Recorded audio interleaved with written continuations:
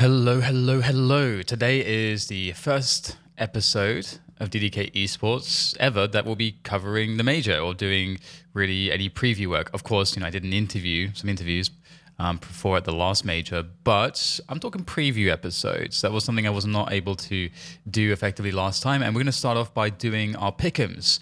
And again, it's something that I don't normally ever do. So this is going to be very interesting.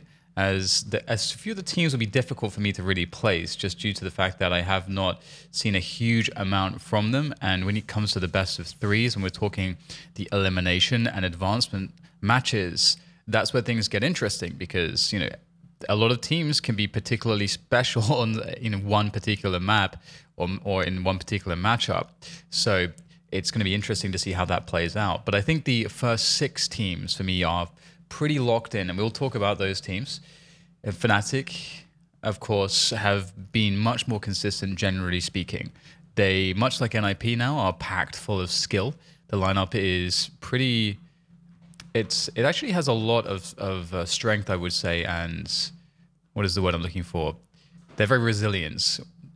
And they're a team that don't necessarily have that tactical, strategical depth to consistently make those top 3, top 4s at the international events of this caliber, but they are a team that does have the ability with the skill on hand and the experience on hand to make those top 8s pretty regularly and not to lose against teams that are weaker than them. They have a style of play where you will expect to see generally more defensive CT sides. Something that I think that they have been trying to work in on some maps in particular is ways to be a bit more aggressive on their CT sides and take more initiative. But this, honestly, for me, in being a Counter-Strike fan, someone that's watched CSGO for a long time, I would typically see Swedish teams have a slightly different meta when it comes to the rest of the world generally. And I think this is most noticeable on maps like Inferno, where you'll see them be more reluctant most of the time to be as aggressive on Banana as you would see more or less every other team from all the other major regions. And this actually goes for NIP2 to some extent. So this passive playstyle comes at its risks. It has gambles. But the thing is that they're very good at playing that style.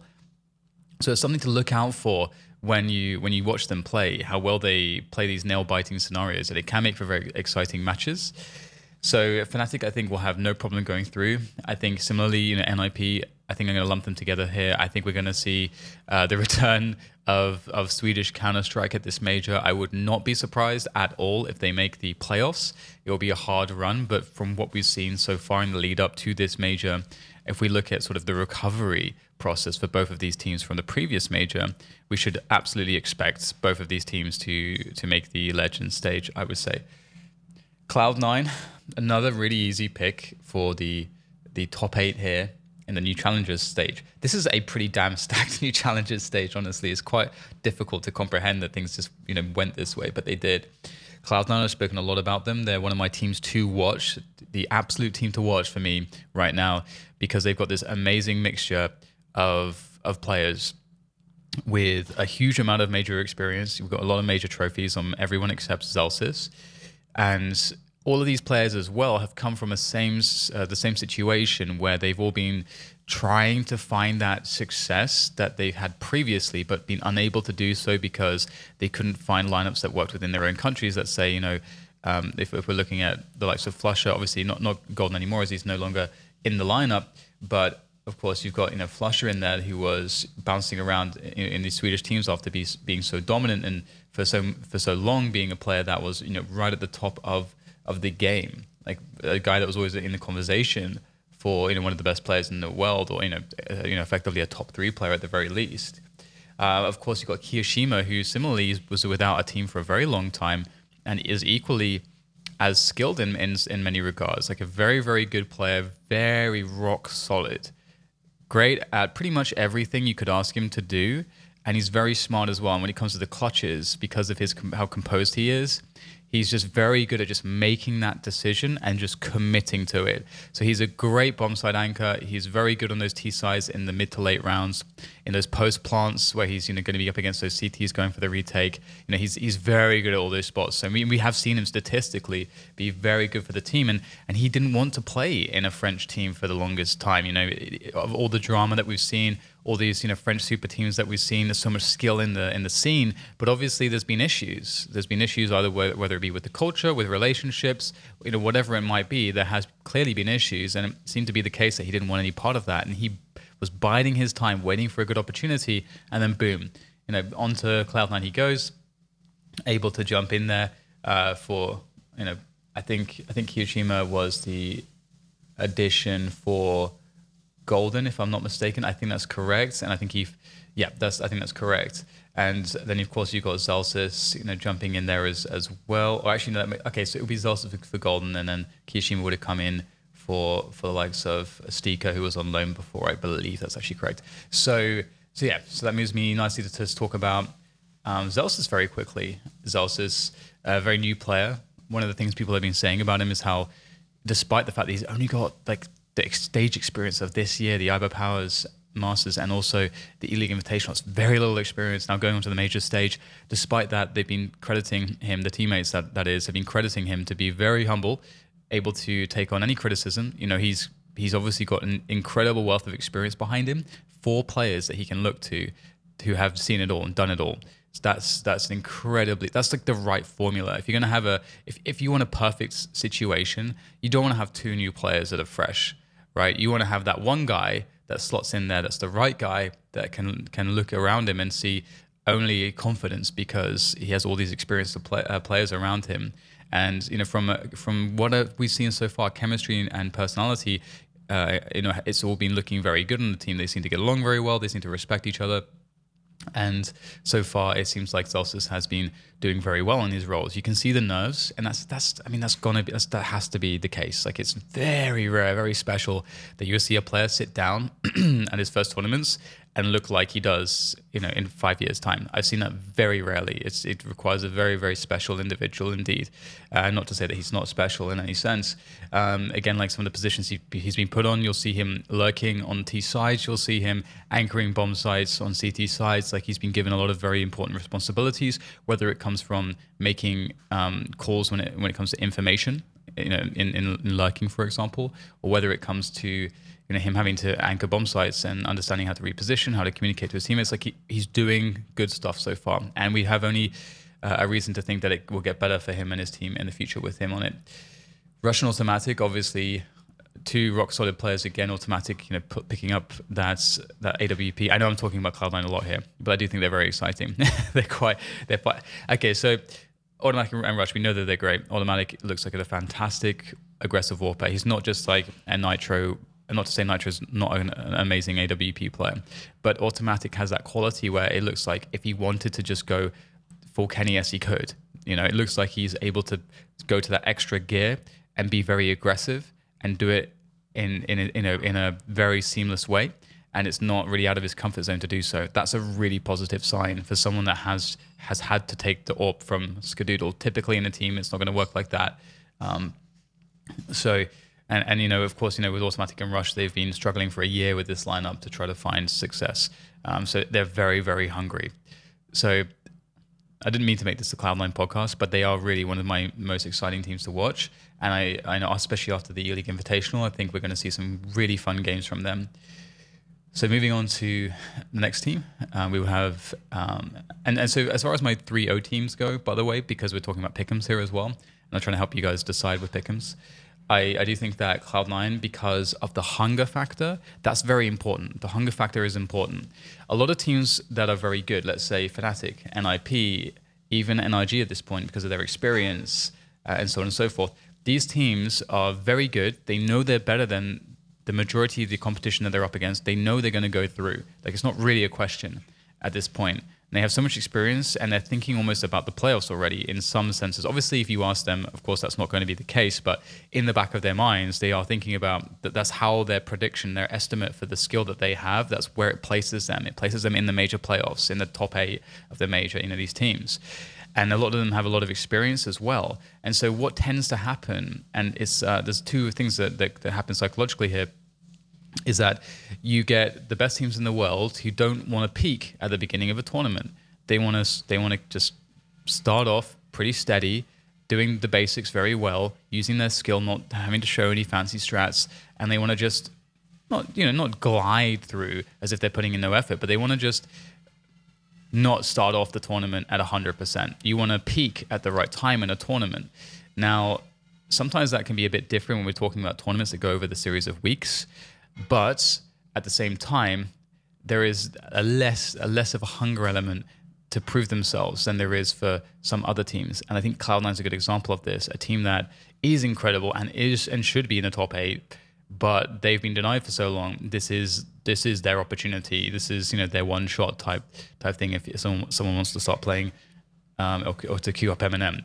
So I think Cloud9 are going to be a 3-0 team.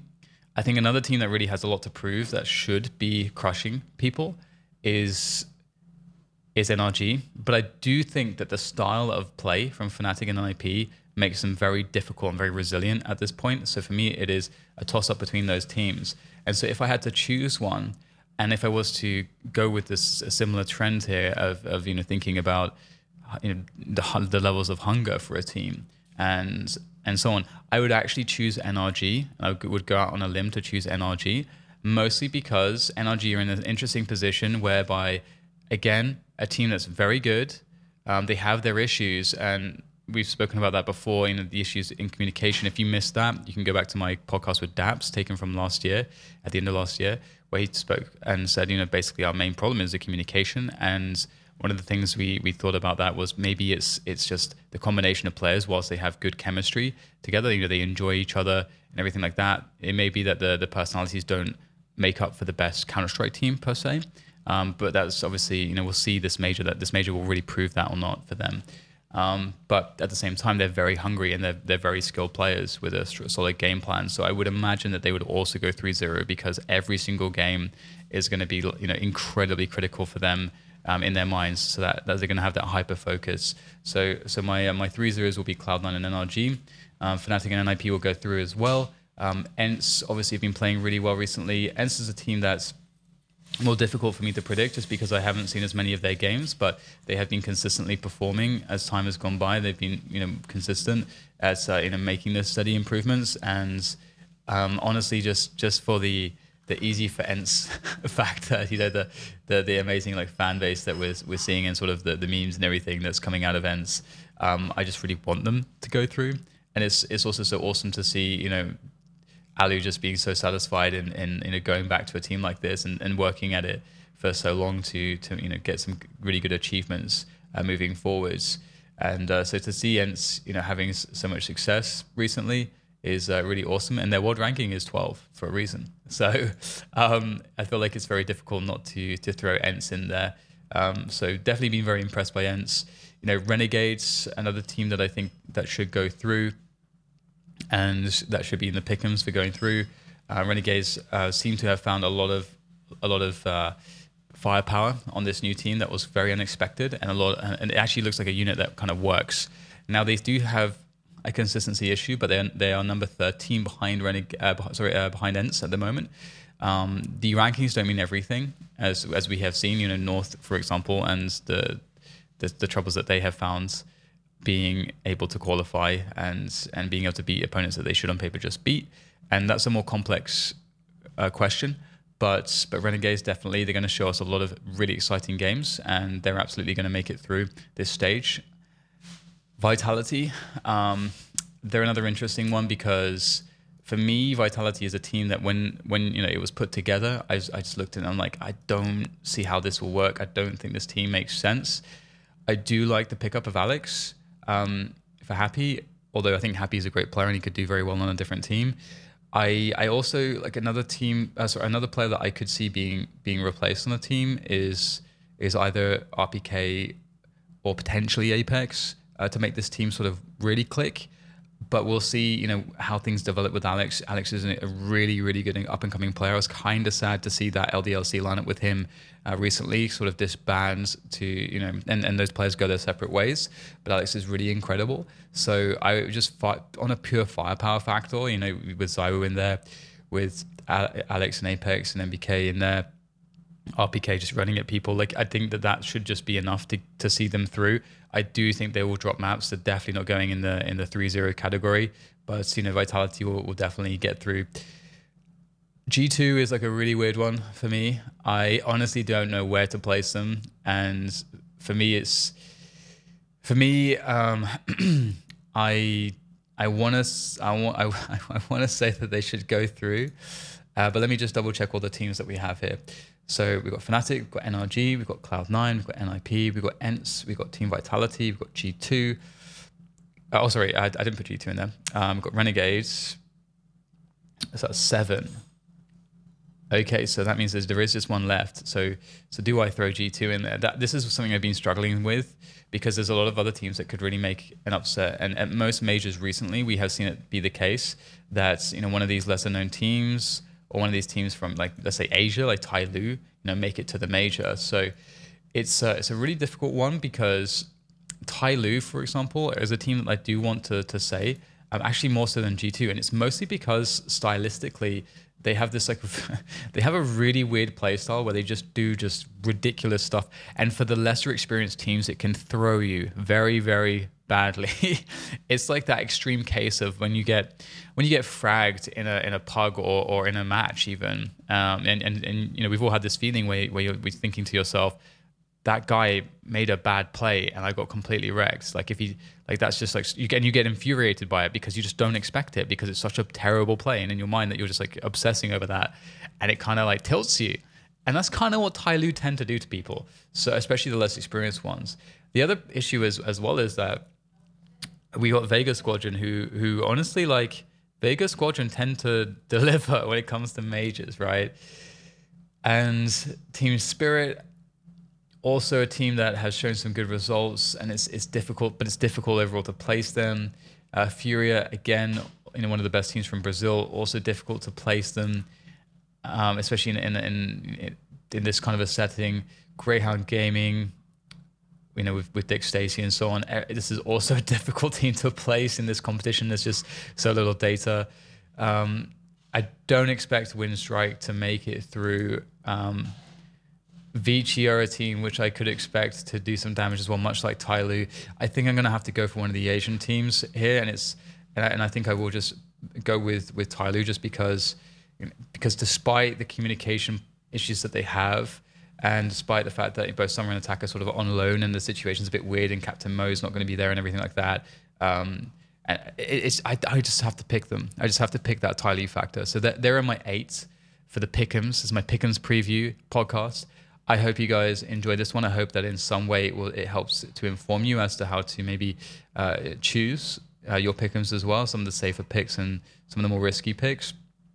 I do think that amongst some of the teams that I didn't choose, that there is a pretty strong possibility that a couple of those will sneak through, just because of the nature of this kind of... Because we're working with the Swiss system here, which means that if you're unfamiliar with these formats, a Swiss system means that if you win your first game, then you play the other team, like you get matched with another team that won their first game. And then if you lose, you know, if you've gone 1-1, then you're matched up with other teams that go 1-1. So this sometimes can create, like, because in the best of one phase, this can sometimes, you can have like an upset where like a highly seeded team or a team that should be a high seed suddenly goes 1-1. And then suddenly they're against a team that is like probably should go through, but they're not quite as strong as the super high seeded teams or the teams that are the best in the field. And then they get knocked out, and then all of a sudden a weaker team might make it like slip through the cracks. So it's a system where that can happen. Obviously, the advancement and elimination maps are best of 3. That's to serve as a control to try to mitigate that factor, but it can always happen, as we've seen at many majors past. Either way, that about does it for me on this one. So I hope you enjoyed it, and remember to check out my stream where over the course of the major, I'll be picking up demos from various teams that I think are interesting. I'm really looking forward to seeing MIBR. Obviously, they won't be in the first stage, but there's not too much known about them just yet because they didn't play in any of the tournaments early this year. But you can check out my stream, twitch.tv/ddktv, where I will be playing Counter-Strike, talking about Counter-Strike. You can ask me any questions you want. I'll also be playing Apex Legends as well. That's a lot of fun as my sort of secondary game. And also... as far as the demos go for this first stage, I will have to keep my eye on it. But I think that there's a you know, depending on how the matches turn out, I'm really interested to look at Cloud9, Team Vitality, Fnatic and NIP, I don't necessarily see it happening unless there's a really outstanding game. Same thing for NRG, just because they've all been around the block a few times at this point. But some of the newer teams, they're interesting to see how they play together as players, as you know, in matchups, their approach to maps. That's very interesting stuff. So we'll be looking at that as well as the week progresses. So yeah, check it out. And if you like the podcast, you can share it. And of course, I have a Patreon as well if you want to support it. And yeah, it's been great. I'm glad you guys enjoy it, and I'll see you for the next one.